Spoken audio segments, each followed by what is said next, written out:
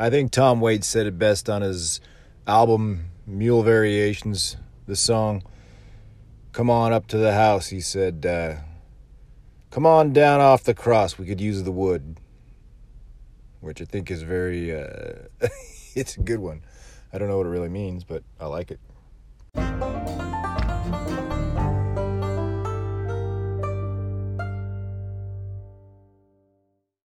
So as many of you may or may not know, I'm kind of a football gambling degenerate of sorts, but not hardcore, but just the degenerate side, which I cultivate or I curate quite well.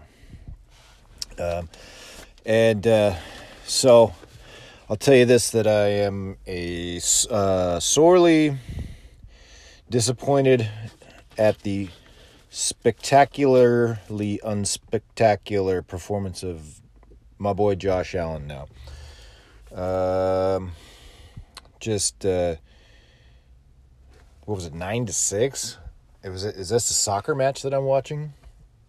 Because I've never had an affinity for the Bills until this guy came along, and I like this guy, and a reason I like the guy is because he's tough, man. He's tough. He's from Firebaugh, California, which is odd because in school I had a friend named John Ashbaugh, which I guess is the direct result of a Firebaugh. But Firebaugh is, if you go to Fresno, and then you're in Fresno and you're wondering why you're in Fresno, now drive east to the middle of nowhere, and that's where Firebaugh is. Kind of dead center in the Central Valley of California there, and nobody goes there. Matter of fact, when I was selling cars with the internet team that I was that we had cobbled together, me and a couple other guys, an ex-policeman, and then Jonathan, who was this braced. He had braces on as a grown man, and played a lot of video games. And I'd either had the day off or I'd already gone home, and an appointment of mine came in, which they came in unannounced, which they do, but Jonathan took over the deal, which I was half on the deal because they asked for me, and he was in the system, but they had to. Long and short of it was, he made the deal, he sold the car, but they had to get stips, which is like stipulations, like paper documentation of whatever. Usually it's a proof of insurance, proof of income, proof of residence, some kind of proof, some kind of documented paper proof that you, as the salesman, have to retrieve. So you have to follow them to their place of residence to retrieve this, because you need the original document, the copy. And this particular guy lived in Firebaugh that bought the car. So from Modesto, it was still a 2.5 hour drive or something like that, something ridiculous. And he even called me. It was like it was a late night deal, no less. It was like 10 o'clock or something that they finally made the deal. And he called me up and he was like, "Hey man, I made this deal, and but I got to chase for stips. Can you go to Firebaugh?" And I'm like, "Nope. Sorry, my friend." And at that point, I made the decision to be a dick. And it wasn't even being a dick. It was that I didn't want to go to Firebaugh, like most people, because I don't think people go to Firebaugh. I think they end up in Firebaugh. But anyway, that's where my boy Josh Allen's from. And he's one of those country-fed, corn-chucking, country-strong, freakishly retard strength type quarterbacks, right? And he went to one of my favorite militia states for college, Wyoming. He went to University of Wyoming, which is not a NCAA powerhouse by any means. But now he's the head quarterback for the Bills, and he's great. He had a great season last year. Matter of fact, he went to the AFC Championships last year, but they lost. But nevertheless, the Bills hadn't won a playoff game in, a decade? Something ridiculous like that. But good for him. But long and short of it is, now I'm putting my money on this guy as a degenerate gambler, and he's farting and falling. And I'm just kind of bummed. So, whatever. But I got pumped. I was driving last night. I had my Grass Valley route. I'm going to start incorporating a stop there to see my dad, who's in a lockdown facility, which at some point they're going to probably put me in for other reasons, I'm sure. But he's up in Grass Valley, and so I do my obligatory pickups and so forth for the donor centers. And on the way back, I usually wrap up about 5:30 or 6, and I get a call to go to Gridley, of all places. Like there's a hospital in Gridley. Matter of fact, a few months back, I'd gone. Sometimes on a Saturday, they have me take stuff, platelets, blood, what have you, to these outposts, which are regarded as hospitals, but they're the slimmest definition of a hospital. It's usually it's like a retrofitted, like, old building, or what used to be maybe a hospital, but it's still a hospital.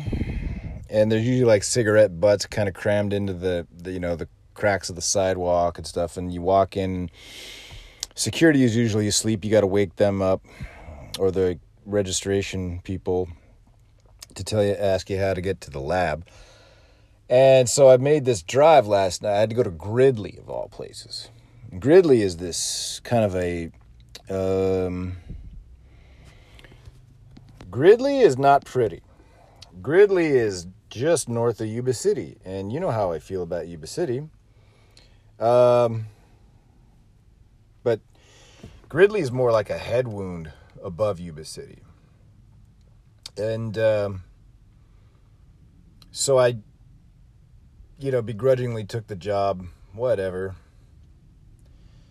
It's one of those towns, probably, like Fireball. It's kind of like, it's a town so unspectacular that it doesn't even get a completed spelling when you start typing it in your search bar for anything, for directions, for Google information.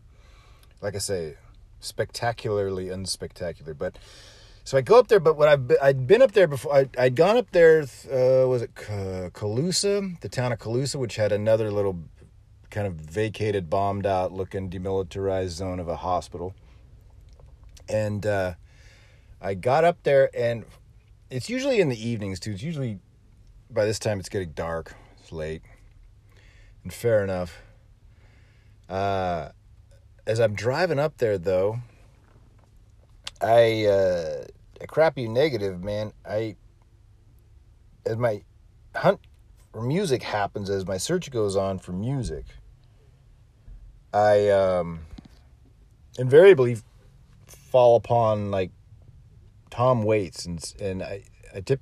Matter of fact, more specifically, I go to the album Rain Dogs, which is a great album. It's kind of sandwiched in between his other two releases with Island Records that Chris Blackwell signed him to. Swordfish Trombones, and what was the other? The one after that was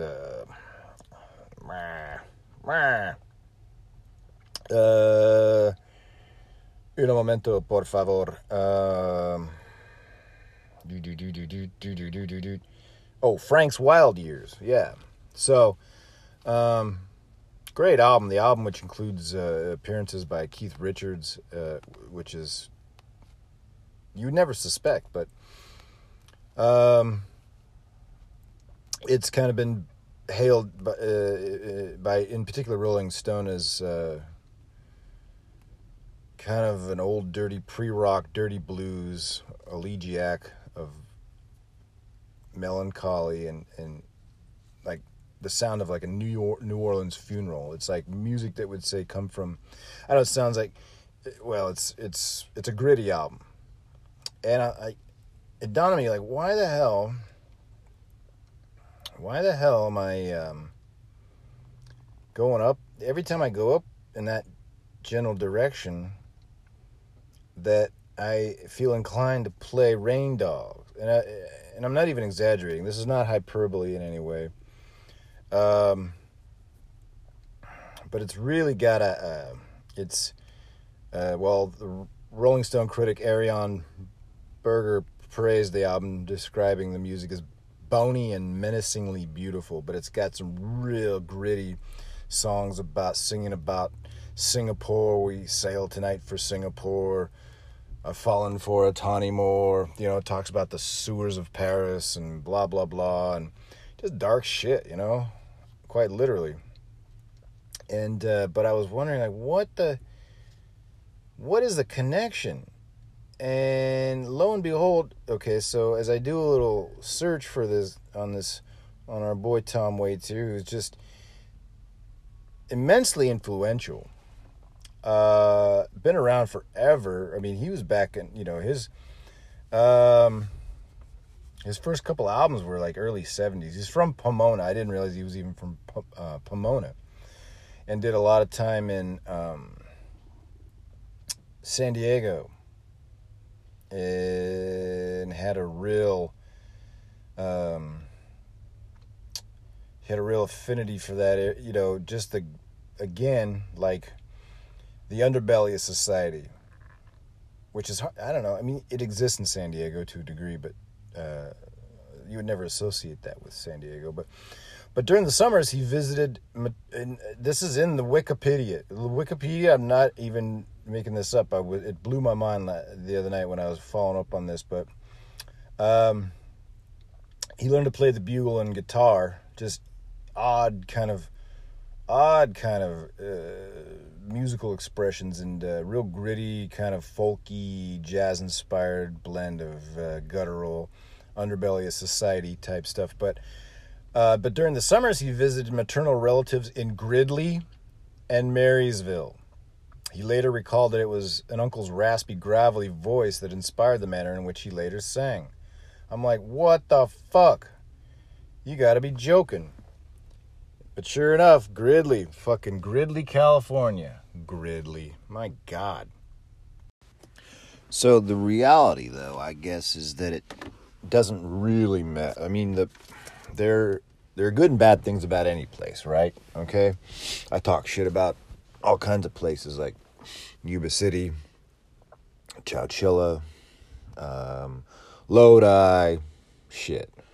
Even Sacramento, it's an old cow town. It's still a cow town. We've deluded ourselves into thinking it's anything more than that, trying to turn it into some kind of metropolitan hub, which it's not. But what translates is, see, you can create a whole world within a world wherever you're at. For example, when I was working in Modesto, that was the center of my universe. That was where all the action was happening, yet it's still a little shitty Modesto, a little tiny nothing backwater Modesto. Although I will say it's quite nice. It's an accessible town. If you like Yosemite, you're an hour and a half from Yosemite. People flying in from all over the world, literally flying in from all over the world to go see Yosemite, and you live an hour and a half there away, and you're in Modesto. So don't complain to Modesto about me, because it's your own fault if you don't go out and look at the beauty of the world when you're an hour and a half away from it. So, getting back on point, I guess the real thread, the real narrative, or the real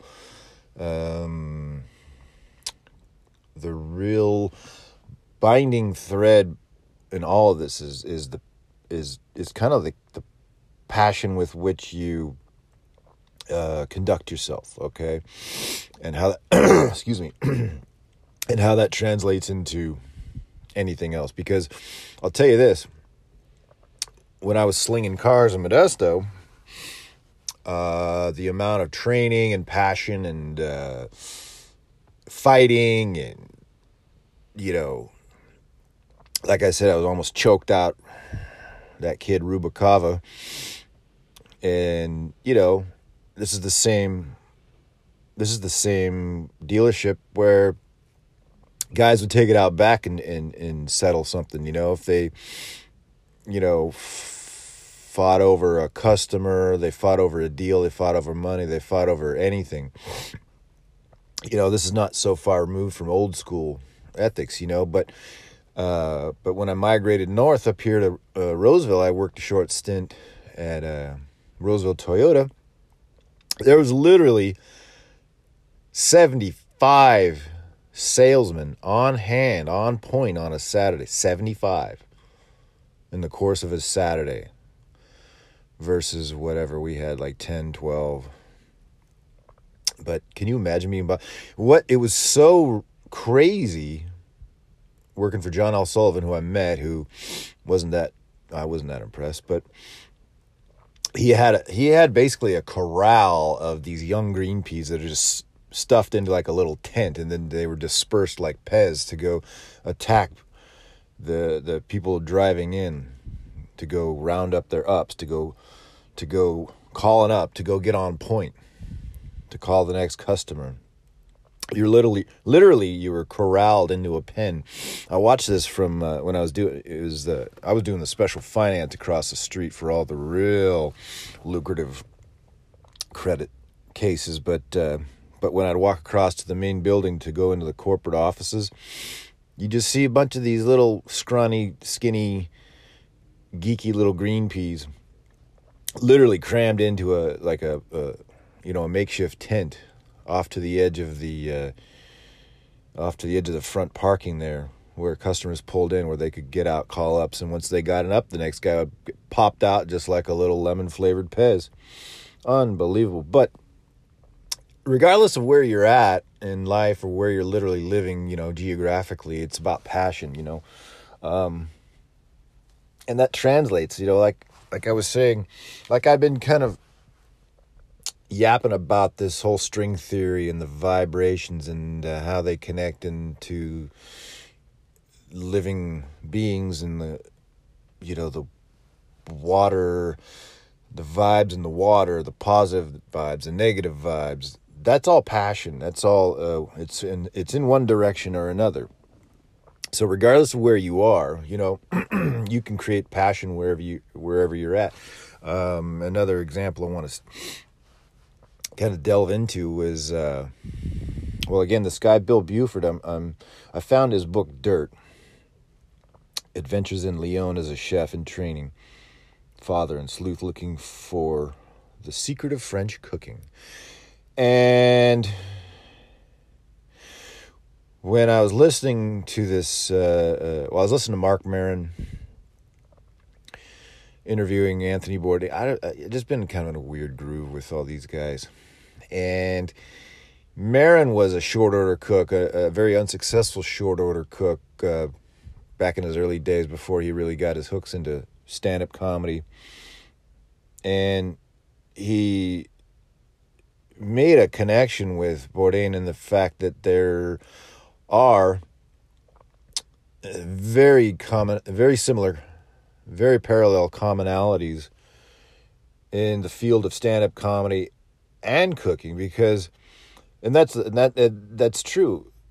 That's kind of my thesis this whole podcast, this whole time, kind of the hill I'm going to die on here is the passion or the energy that you bring to your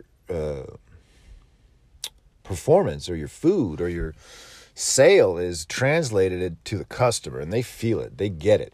It's like a dog. Like your dog's going to mimic the energy you have. If you come up to your dog and you're slapping your thighs and you're jumping up and down and you're looking at him and his ears go up and he's getting excited and he's getting up on his back legs and he's climbing up onto the side of you, he's going to mimic your energy. He's going to reflect your energy. But if you come at him like a dead battery, it's going to be this. Yeah, he's going to just, he's going to look at you, maybe cock his head.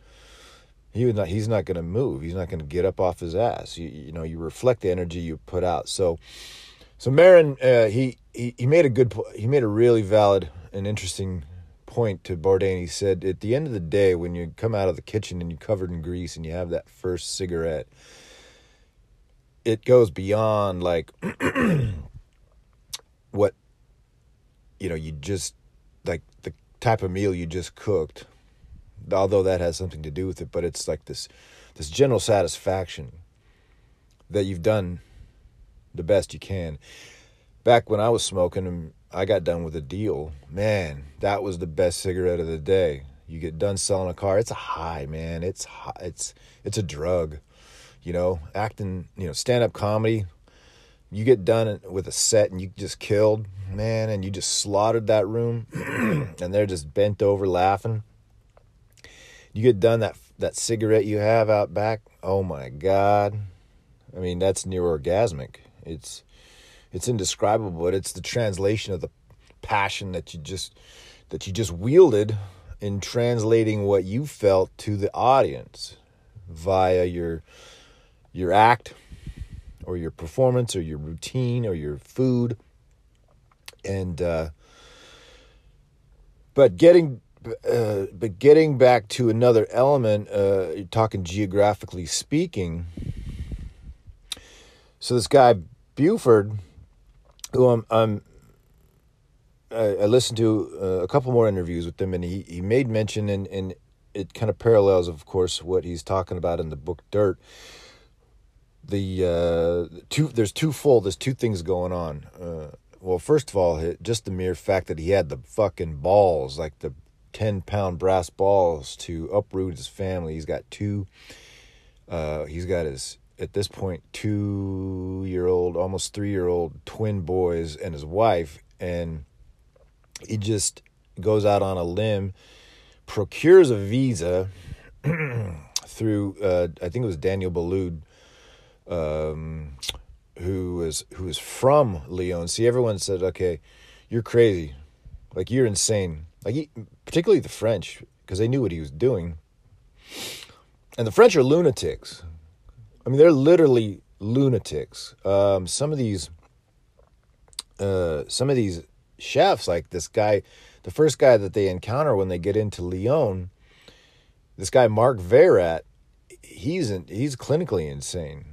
He looks like Danny DeVito in Batman Returns when DeVito played the Penguin. He looks like the Penguin. He looks like Danny DeVito's version of the Penguin, kind of this pale, pointy-nosed, weird-looking dude in a kind of a cape shirt and a funky hat, like a wizard hat. It's all too much sometimes, but that's the passion and the lunacy of these guys, because they are insane.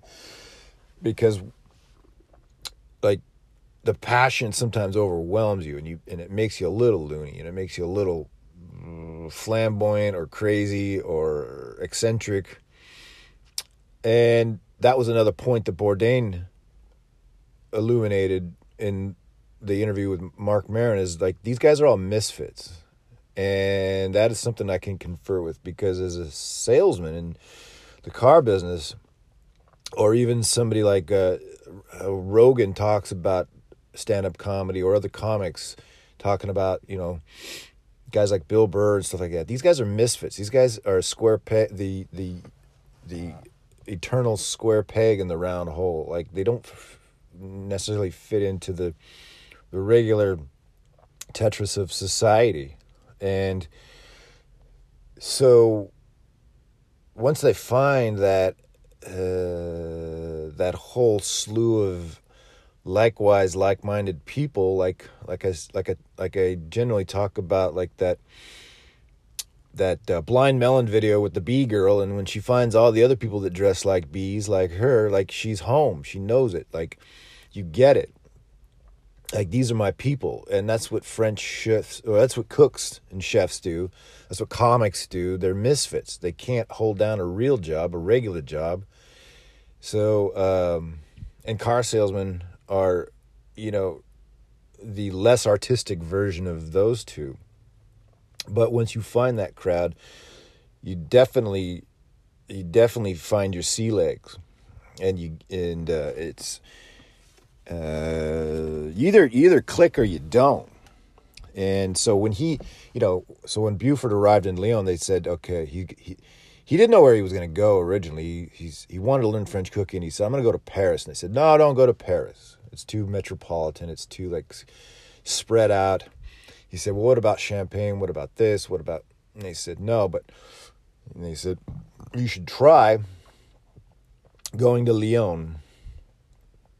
In Lyon, and they said, yes, that's it. That's Lyon. It's such a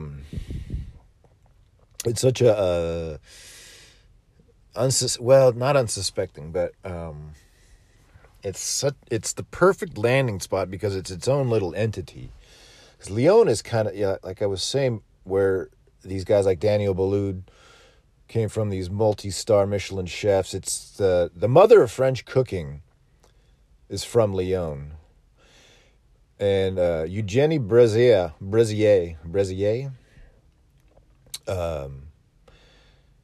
in the 1800s and started La Mère Brezier, the restaurant where he ultimately where Bill Buford ended up working for a length of time. She was this hardcore, just she was kind of just on her own from the beginning. Limited schooling. I mean, she went through 2 world wars, dealing with Nazi occupation. But the whole time she held down this kitchen, and the kitchen was basically like, it was a lot of recipes, but it was like the simplicity. But so it was kind of like when Sandy Koufax was pitching and he was having no success, and they told him, just throw strikes, man. Like, just throw strikes. And as soon as he started finding the strike zone, man, nobody could hit him. It's the simplicity of it is what it came to, because she was somebody that used just everything local, everything. That's kind of like the crux of the or subtext of the story of this book, Dirt. The reason they call it Dirt is because of the specific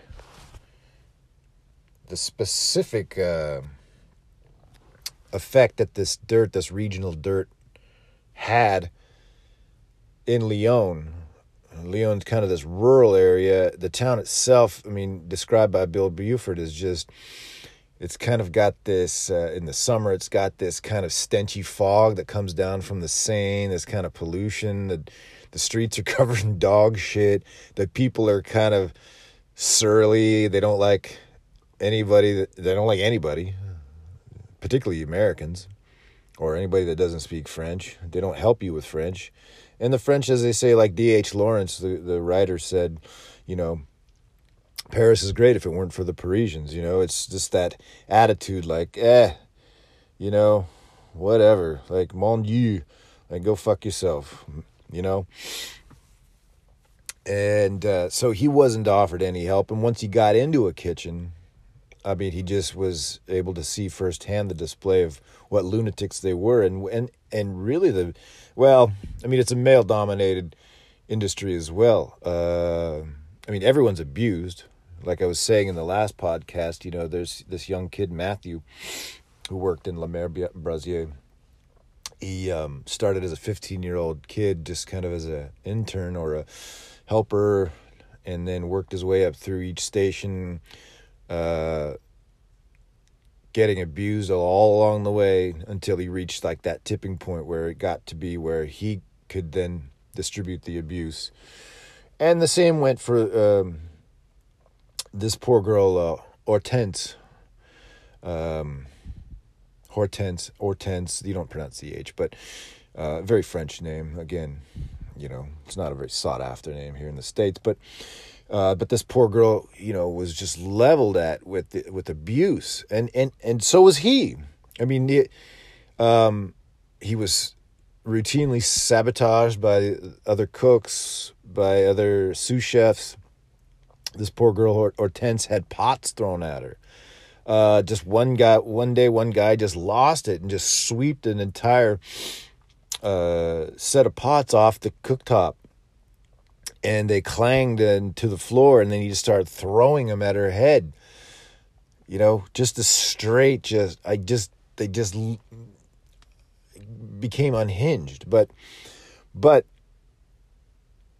not that that's anywhere near excusable behavior, but what you can see with that is the passion within that, the direct passion, and so if you know how to channel it and then translate it into your food, then you got something. So he went. So they made it to this town, Leon, which is it's its own place. I think there's a weird relationship with the rest of France that they have with Leon. Like nobody, like he was saying, like something to the effect of he had gone in his search for looking for a kitchen. Or in his downtime, he'd gone to another restaurant where he had eaten, and he was talking about how the proprietor there was remarking what an accent he had. At a certain point, he had learned French, and then the gentleman had made a comment to this guy, Bill Buford, about the Lyonnais accent. And he said, he goes, yeah, I was very impressed that, or I felt a lot of self-satisfaction in the fact that he could even detect the dialect with which my French speaking had taken. And then the guy turned around and said, after remarking about his Lyonnais accent, he said, I hate the Lyonnais. Like they just don't. It's just that. It's that play. They're probably regarded in a way. Say, for example, like if you look at Marin County, if you do a dissection of Marin County, and you look at each town, starting from the Golden Gate Bridge up to Novato, you'll go. Okay, so if you come out of the city across the Golden Gate Bridge, the first town you come to is Sausalito, which is probably one of the priciest, if not the snobbiest of the towns in that set of towns.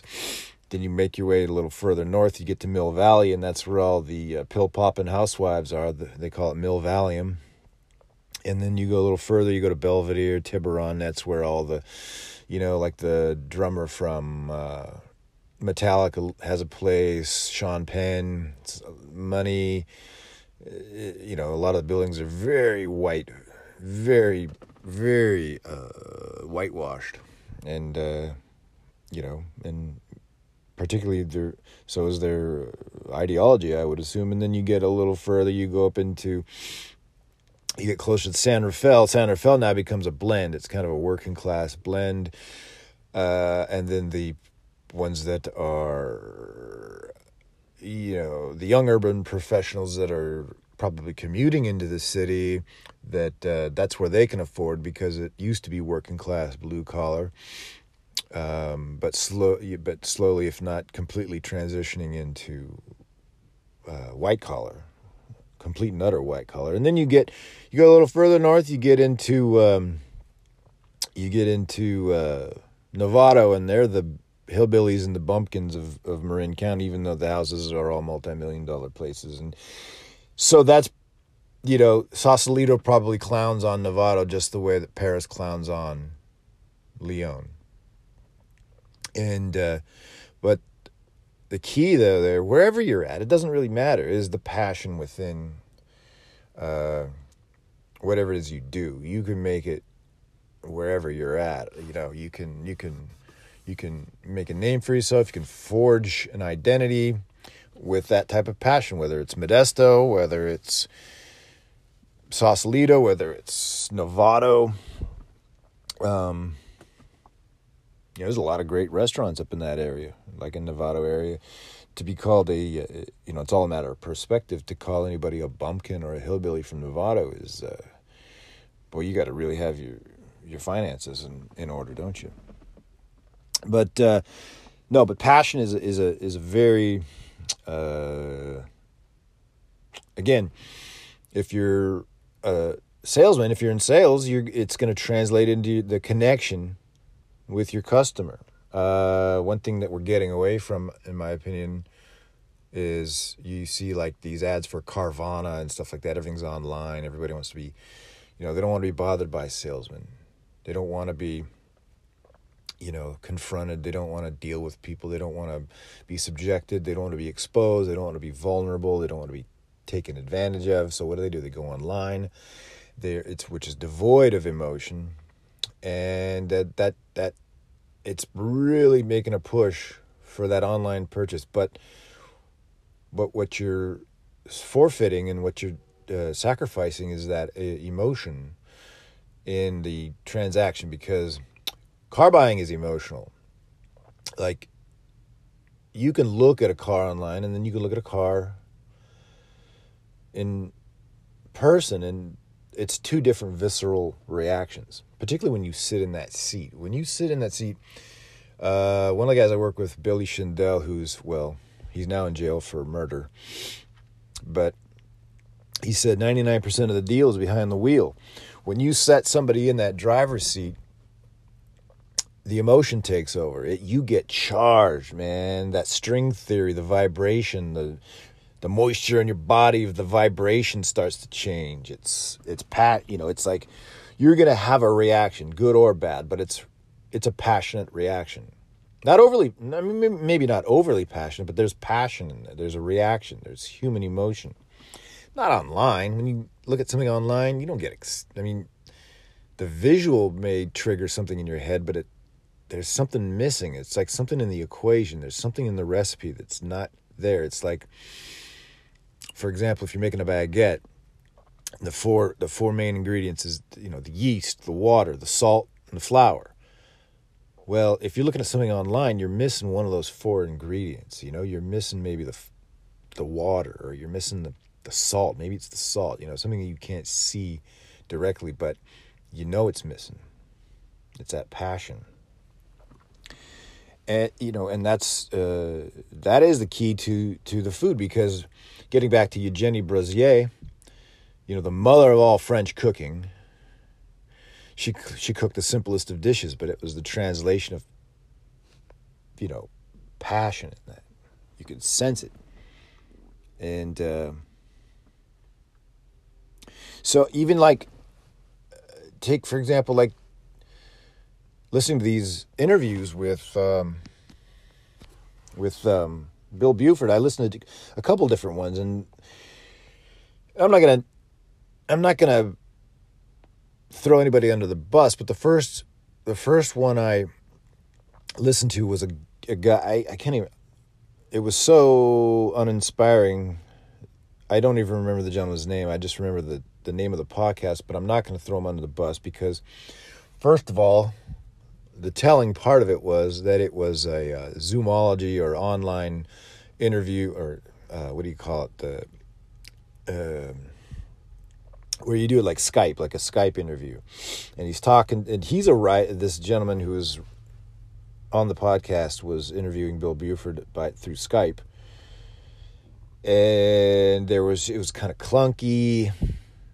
There wasn't a lot of, you weren't moving the needle a lot up and down with the whole emotion. It was very like flatlining, kind of one-dimensional. And they were reasonably good questions. Particularly coming from his background as a writer. They were both writers, so there was plenty of common ground to go over, but there was just something missing. And I didn't want to, I'm not going to shit on the guy, but I just was, after the interview, I was like, I didn't get anything out of that. But the other one now, I got to give a shout out to this girl, Gilly, who has her podcast, Cooking the Books, which is, she talks particularly or specifically to cooks, chefs, people in the food industry. And she's this English lady who just was really just on it, man. She was really, and I couldn't tell if it was in person or not.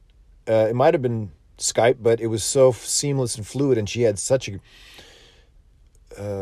level of emotion in her voice and talking to this guy Buford that you could sense.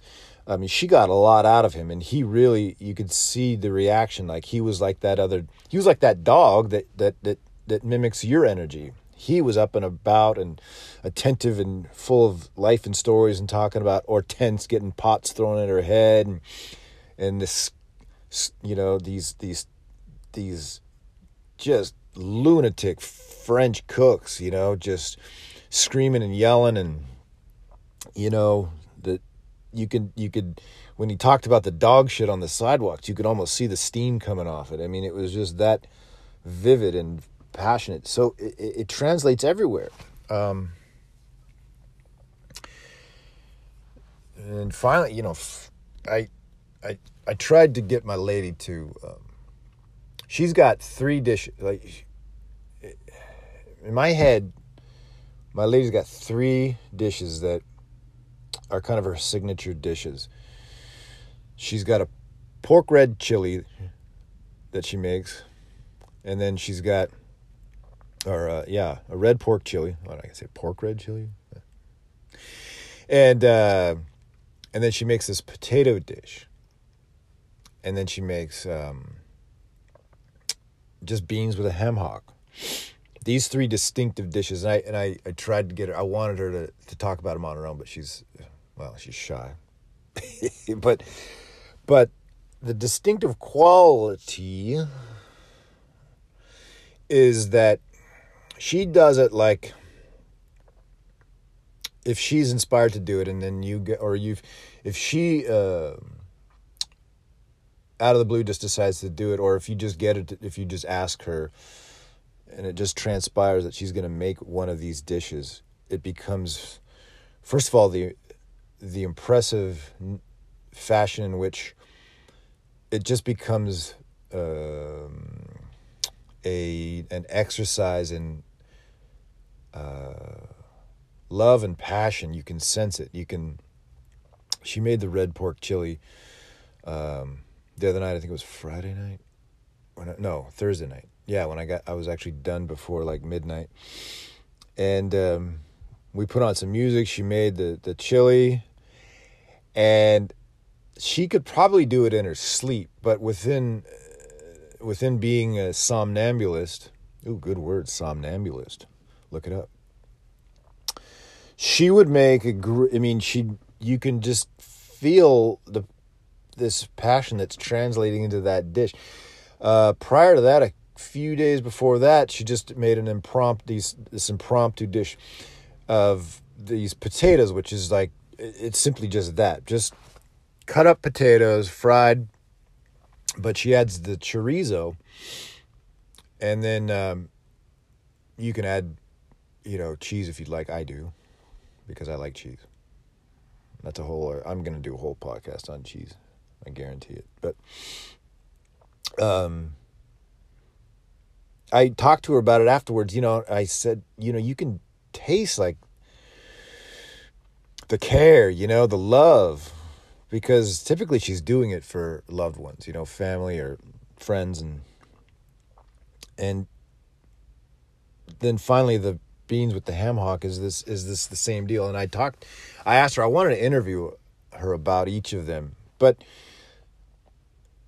basically what it boiled down to is simply that there's a direct relationship with her and the food that translates to the final outcome. And she told me, like, with, say, for example, the potatoes, you cook them you cook each of the individual ingredients separately instead of all together. And even that in itself, I find the detail in that is very deliberate, but the deliberation is part of the love. Cooking it all together, you don't have the same effect. Matter of fact, as an example, I think Buford was talking about the first guy that he worked with in Washington, D.C. before he even left for France or Italy or any of these places. This guy, Michel Richard, who was yet another flamboyant French lunatic cook who would address himself as Michel Richard, in some flamboyant, insane way. But he talked about how Richard made this ratatouille that there are two versions, two different ways of making it. One is to make it all in one, and that has a completely different visceral reaction and outcome than it would to cook each ingredient individually, and the care with which each one is done, and then ultimately combined together to make what it is that incites your reaction. That there's different ways of manipulating love from each of these meals, and I thought that was fascinating. So that that's the maybe the key, the secret, is the translation of passion within whatever vocation. It's not limited to comedy or cooking or sales, car sales. You can see if you go see somebody live, or you listen to a stand-up comic and it's just not landing, and they're up there eating their balls, and it's just they're dying a slow death. It's they may be reading or performing the same act they did the night before, but it's just landing like a thud, like a lead balloon, and you can see it. And it's not a mystery. It's just not translating. There's something missing there. You're phoning it in. You're watching passionless performance, and so when a comic bombs, it's very apparent. When a chef just doesn't give a fuck. I mean, go to Olive Garden. I mean, that's it. They should call that place not giving a fuck. It's the food you get there is, it's just like going to Chili's. It's like going to, just void of life, void of, it comes through in the food. You don't even have to see who's cooking it to know that they just are. You can pick up through a meal how the chef, how the cook, or how the shorter line cook is watching the clock, or if he's taking too much Coke, or if he's had not enough Coke, or something, if you... All right, I'm going to wrap it up now, but I'm going to end it like this. We had a meeting one day. We had a new hire when I worked for Nissan. We all went in the conference room. Is typically the situation when on Fridays we have meetings for the weekend. How many appointments you got? What's going on? How's everybody doing? What are the numbers? Blah blah blah. And then if there's a new hire, they get to introduce themselves, tell us a little bit about themselves, and then go from there. So we had this new guy who, and I don't know what his background. I mean, he had some shit going on in his life. I don't know. He pulled up in this rust bucket that my manager Jeff called the tetanus express or something like that. Like you just don't get too close to it unless you have your inoculations in order. And but there was something kind of off about him, something distracted about him, something not quite legit maybe. Far be it for me to kind of initially, I mean, we all prejudge. Don't fucking lie, you do. Don't fuck. Anyway, so as the meeting kind of rambled on and came down to an end before the day started, they asked him to, stand up and introduce yourself. Tell us a little bit about yourself. And he stood up. I wish I could remember his name. He goes. He looked around. There's probably like a dozen guys, or 9, 10 guys maybe. He goes, I'm not really in a talkative mood right now. But as the day goes on, later on this week, I'll you know, I'll I'll let you guys know. You know, we'll get to know each other. And I'm just sitting there like, oh fuck, this is great. This fucker's gonna get fired. I was looking at Jeff, and he didn't even register like a reaction. Like, but I knew, like, what do you mean I'm not in the talkative mood? That's what you fucking do. This is crazy. Let the countdown begin. This guy was fired before the end of the day. Not in the talking mood. That's your bread and butter, bitch. Like, that was the best. Fuck yeah. I love shit like that, but you got to bring it, son. It's called passion. You got to bring it. You know? You can't charge a dead battery off another dead battery, son. So you're gonna it's a dog eat dog world out there, and we're all wearing milk-bone underwear. So you got to go out there, with all the chambers loaded, and you can't be in the non-talkative mood in the car sales business. So that being said, yeah, he was here today, gone today. But bring a little passion, man. That's what it's all about. That's what I'm telling you. A little passion. Getting, going back to my boy Tom Waits, man.